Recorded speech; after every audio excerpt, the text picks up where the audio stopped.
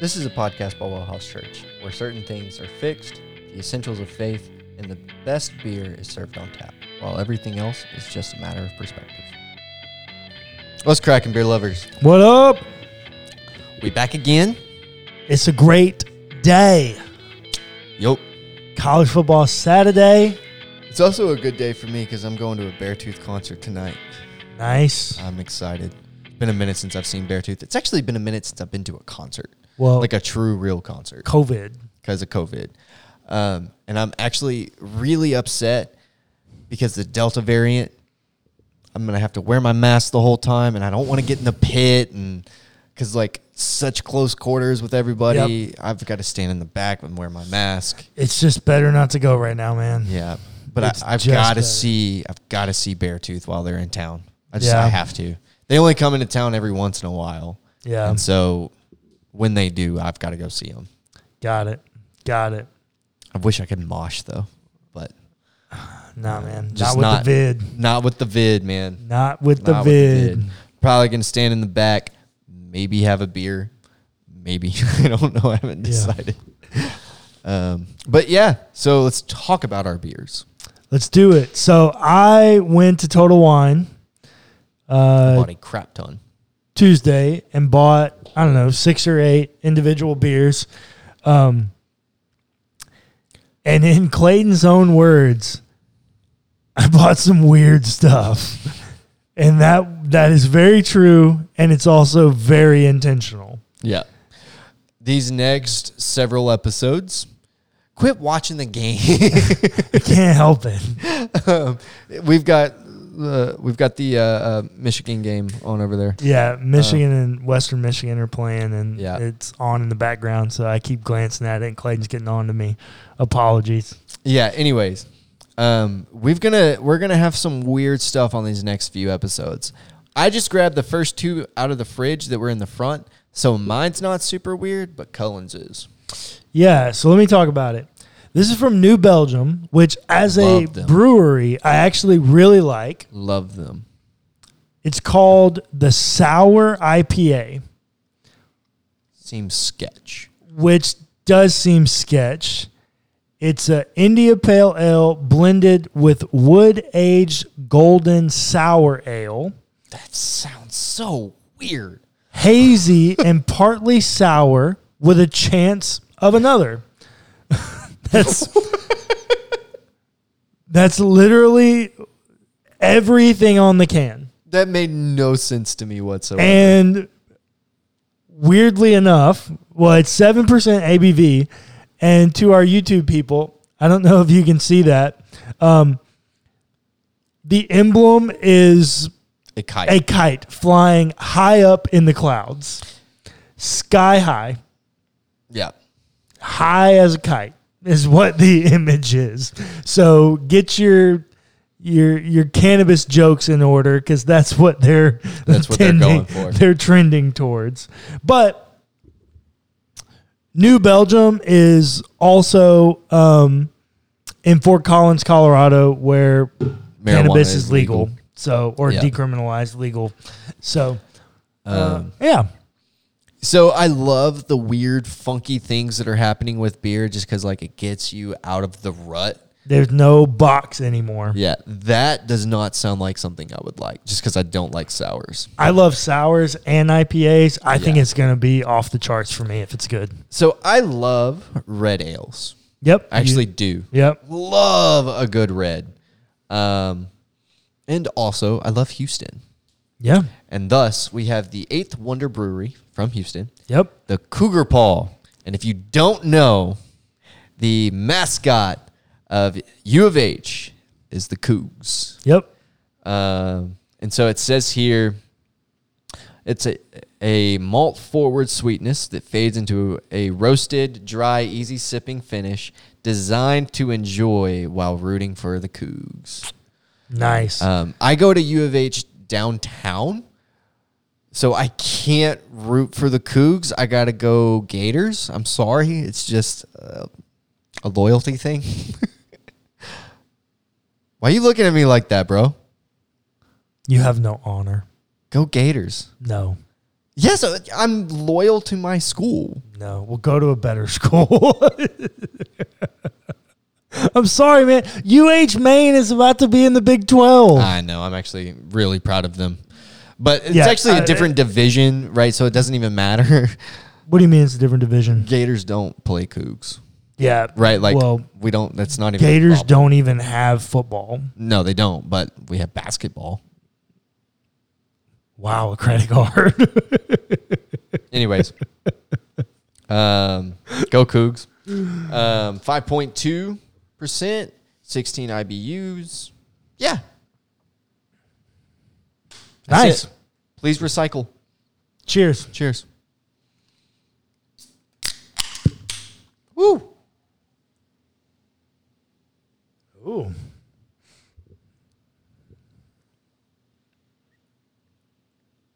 That is actually not nearly as sweet as I was expecting it to be.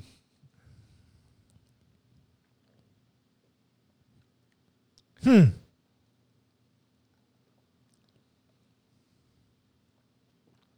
actually really like this. I actually really like mine too. Trade? Sure. Beer swap. Beer swap. Ooh. That's funky.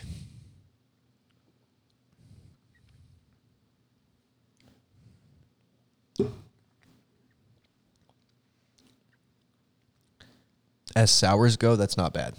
Yeah. Yours, not my favorite red.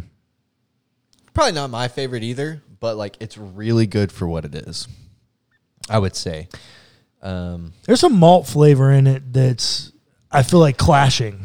So you're gonna call me crazy. Reminds me of sweet tea.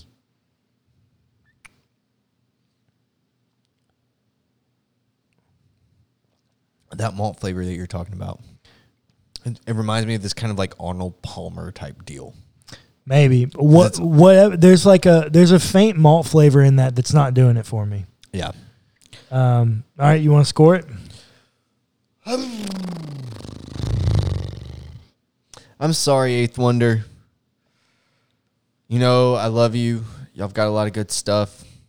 This is just not my most favorite. Yeah. I'm probably 5.4. Maybe 5.6. So where's somewhere your, in that range. Remind me, where's your starting place at on your scoring table? So Like, how's your scale work? my scale works based on just within category, compared to other things. No, I Right, know, like- but it So is a 5 a terrible score? Is that a good score? it's midpoint. Okay, so you're doing it literally just on that. Yeah. Okay, yeah. I'm doing mine a little bit different. I'm starting everything at a 7.0, and it has the availability to go up or down from there. I'm still doing it within its own category. Yeah. I like this. It's very unique. I think it's a really good beer. I'm going 7.4. Good. I think it's a very good beer. I will be buying it again. The sours typically have a more carbonated flavor, which I actually kind of like. It makes it a little bit more refreshing. Nice summer beer. Sours I have found have a very similar mouthfeel to like hard seltzers. At times they can. But then combine it with the IPA flavor. I actually really like it. Yeah. Firmly a 7.4. That's a good beer. Hey, Eighth Wonder, do a thing. Make a hopped hard seltzer. Yeah, so Eighth Wonder is also a distillery. Yeah, and they do a hopped gin. They do a hop gin. They're also the brewery that makes the Haterade. Yep. I've actually recently kind of gotten interested in the seltzer thing. Just because it's like it's hot and those are light and refreshing and Yeah, they can be done really well. yeah. It doesn't all have to be crappy White Claws. Like, I'm not really into them, and the only real reason that I'm not is not because I actually think they taste bad. The reason I'm not into them is because I think they're dangerous. Oh, yeah. They're incredibly dangerous. Because they are like water, you can blow through them so fast and catch yourself in a spot you never imagined being possible. When we were celebrating my birthday this year, and my buddy wanted some black cherry White Claws, and we were just drinking them, bro. And I was like 2 in a matter of like 30 minutes, and I was like, nope. Gotta slow down. This ain't good, y'all. Drink responsibly, people. This ain't good, y'all. But yeah, it was a good time. Yeah. Anyways, so yeah, all right. Well, let's talk about it. Let's do the thing. Let's talk about marriage and divorce, and specifically from Richard Hayes' book, It's so sweet tea. The Moral Vision of the New Testament. He has a section in here, chapter 15, on marriage and divorce.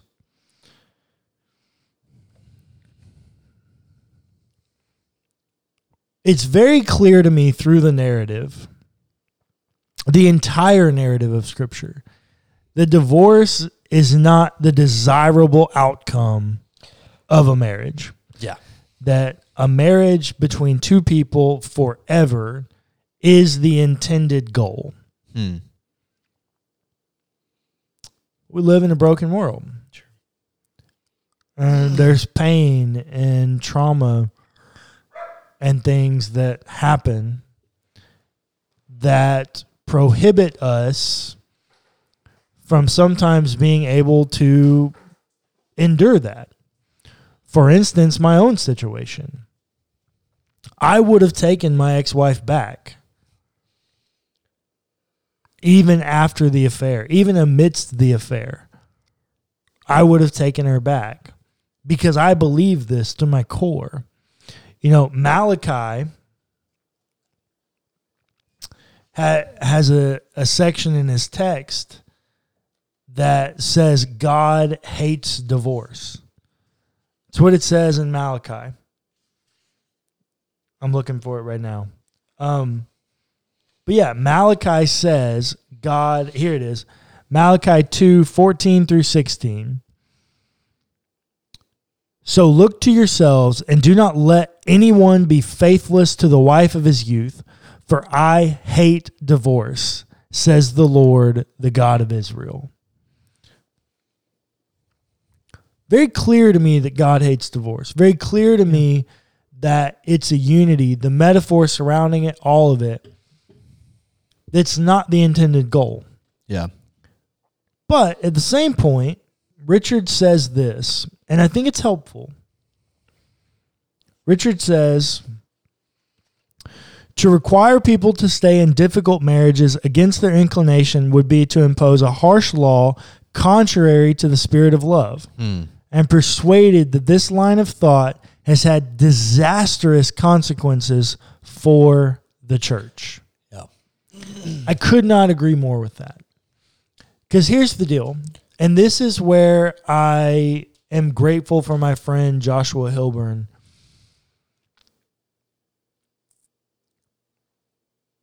Our doctrines can't sacrifice the person before us. Yeah.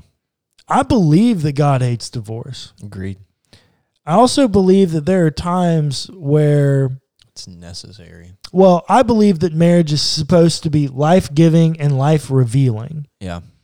When it's not that, the question is this honoring anymore? Is this valuable to me as a person anymore? Is it healthy for me as a person any longer? Yeah. And in that, it makes me think about cases of abuse and like IPV just in general, whether it's physical, emotional, or sexual abuse. Yep.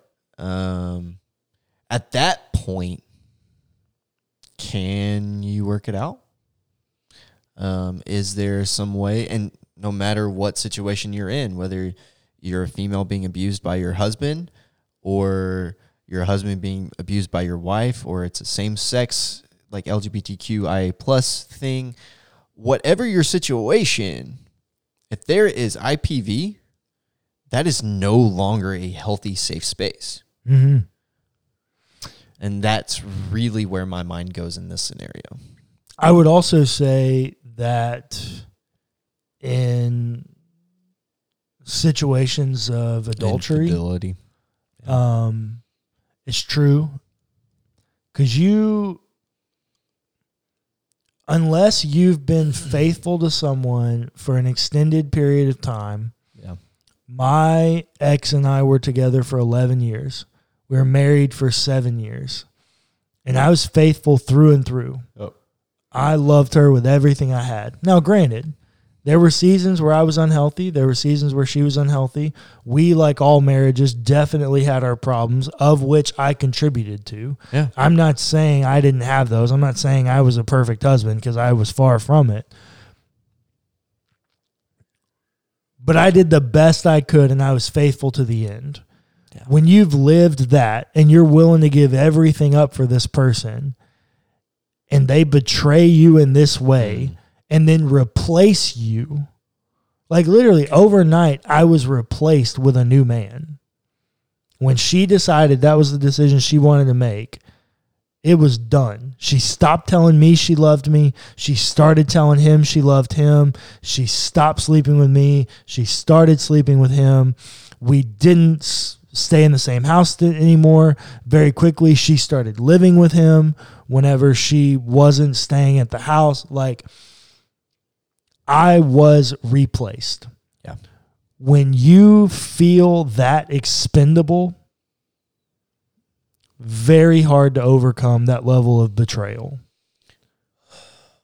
Very hard to say that that's not abusive and extremely unhealthy for you to stay in that position. Yes. It almost feels like an experience of death.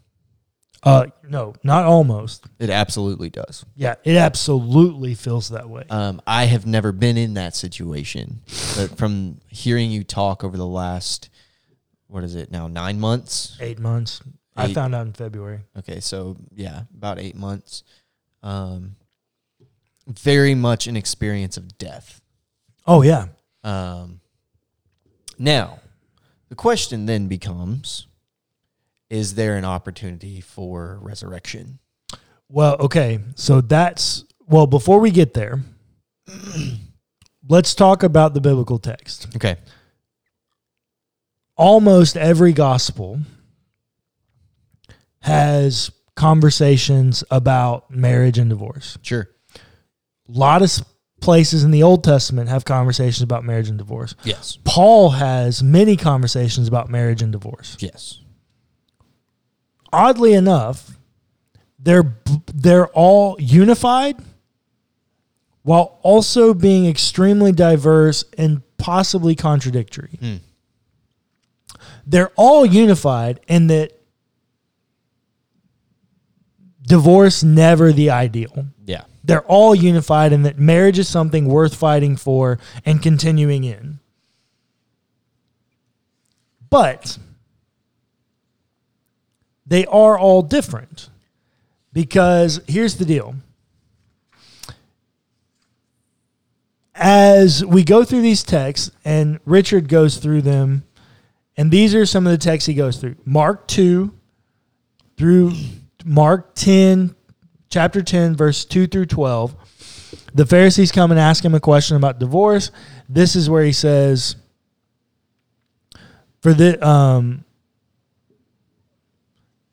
what God has joined together, let no one separate. Okay? Yeah. And then Mark actually gives this clause, whoever divorces his wife and marries another commits adultery against her. And if she divorces her husband and marries another, she commits adultery. Now, here's the deal. That's a question about remarriage. Yeah. Mark doesn't seem to think that you can get remarried. Then he talks about Matthew 19, verses 3 through 12. which, interestingly enough, Matthew's given over to a very Jewish perspective, which has no construct that a woman has any authority to divorce her husband. Yeah. Even though Paul, when we get to Paul, he does seem to think that, because he's given over to a Roman idea. Yeah. But Matthew's the one that first introduces the word porneia, Yeah. that you can divorce, you can't get a divorce except on the grounds of porneia. Which we have now translated to infidelity. Okay. So, yeah. So you have a definition of porneia. Yeah. What is your definition of porneia? Sex things that are bad. Sex things that are bad. It's a huge category and could mean a variety of different things. Richard Hayes spends like 2.5 pages talking about porneia, exclusively porneia in this context. Okay. This is what he says. Finally, any interpretation of the acceptance clause must do justice to the very general meaning of porneia in contemporary Greek usage. It is a generic term for all... Yeah, this is what he says. This is what he says. Porneia is a generic term for all sorts of sexual misconduct. Sex things that are bad. Hey, Rich, I'm glad we agree, buddy. Yeah. So, good job on your definition. Appreciate it. Like, good job. Then he does a conversation between Matthew 5 and Luke 16 because they have the same conversation, just in different ways, which, oddly enough, Luke adds some things that are different. The Lucan form of this saying is closely parallel to Matthew 5 with two significant differences. It lacks the exception clause, and it shares with Mark 10 the surprising declaration that a husband who divorces his wife and marries another thereby commits adultery. Then Richard talks about Paul in 1 Corinthians 7. Very weird thing here. This is where he talks about the unbelievers and staying married or getting divorced. He has a much wider conversation. And this is where he says, not the Lord says, but I say. Because he doesn't have a construct from Jesus that he can work within to answer these questions. And that is very important to hear. This is Yes. Paul's statement. And with us not affirming inerrancy, with Paul stating that this is him speaking, he could be wrong. I don't think he is, but he could be. Yeah, I think so. This is where authority would still come into play. Yeah. For sure. But this is what Richard concludes from his dialogue with those 5 texts. In sum, we've seen that these 5 texts on divorce manifest simultaneously a deep unity and a bewildering diversity.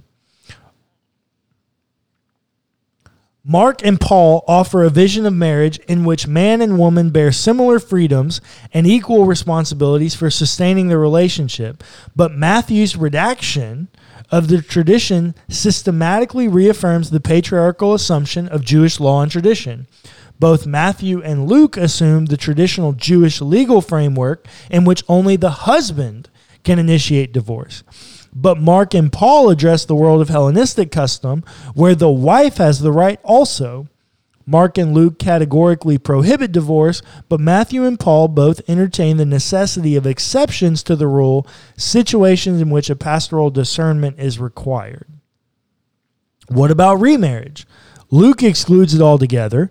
Matthew thinks that divorced women cannot remarry without committing adultery, but leaves the door open for husbands to remarry if their first wives have been guilty of porneia. Paul advises against remarriage for anybody, including widows, but presents his position in a way that invites his readers to enter a process of discernment. Mark vehemently rejects divorce as an instrument of serial polygamy, but does not entertain the problem of remarriage under special circumstances, such as those envisioned by Matthew and Paul. When you really break down the nitty-gritty of these 5, they're really all over the place. Yeah. The only place they're consistent is that Marriage. divorce is not the end goal. Yeah. Like, divorce is not desirable. Yeah. But everything else, literally everything else, is up in the air for question, and not necessarily in contradiction with each other, but definitely from diverse perspectives and communicating different things.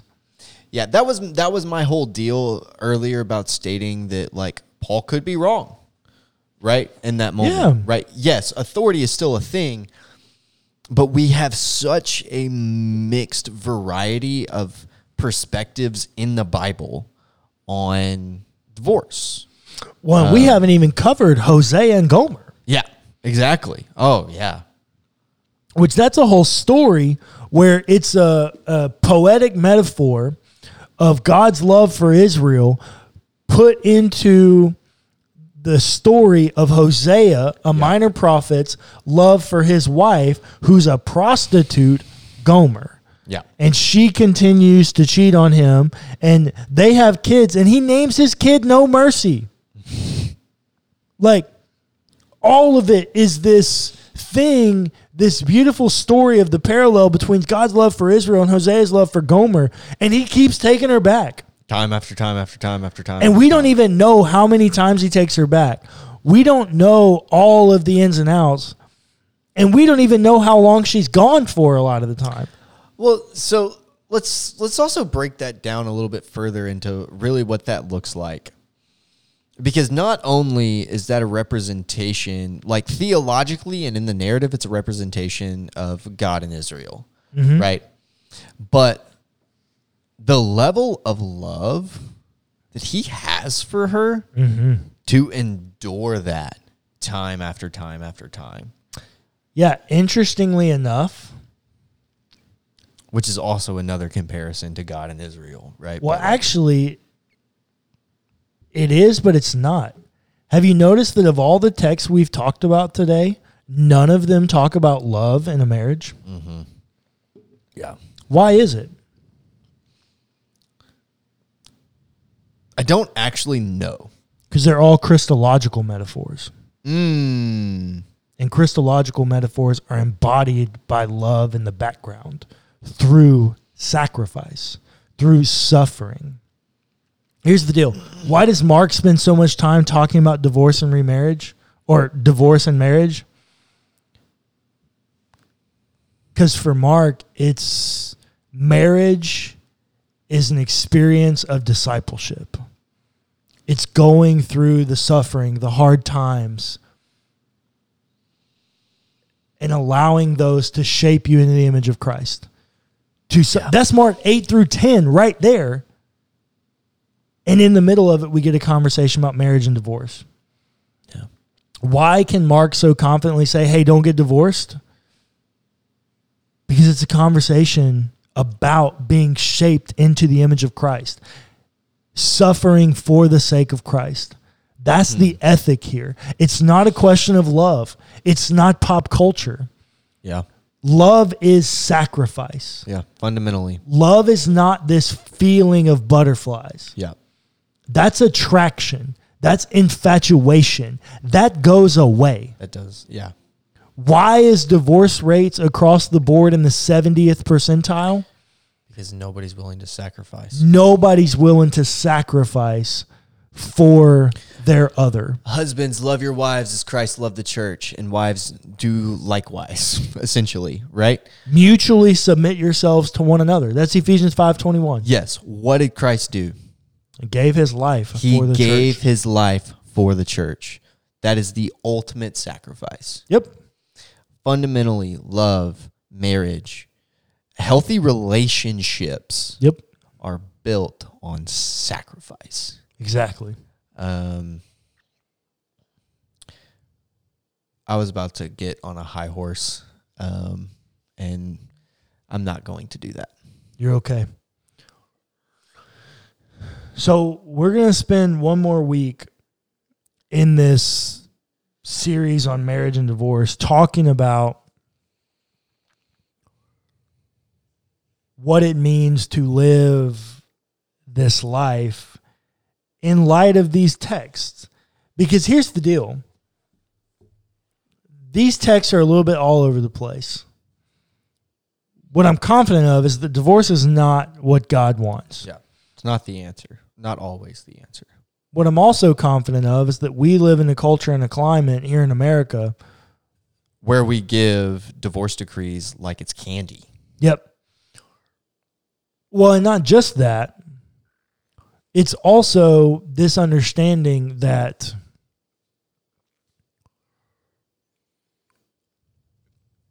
if I want to stay in my marriage because it's what Christ is asking me to do, I don't have a choice. If the other side wants to end it, I do not have a choice. No. In America, it doesn't matter. Yeah. And so there are things that get taken out of our control. There are things that are taken out of our hands. So what do? How do we live our life of faith in understandings of marriage and divorce and let our ethic of what we think about God impact how we live both in our marriages and when divorce comes? Because 70%, it's going to come. Like, our parents, both on their second marriage. Wow. Like, this is not an easy thing. And I don't take marriage lightly. Yeah. It's a very serious deal because the metaphor is all Christological. All of the main metaphors we have for marriage are Christological. That makes it sacramental, which makes it extremely important to take very, very, very seriously in all areas.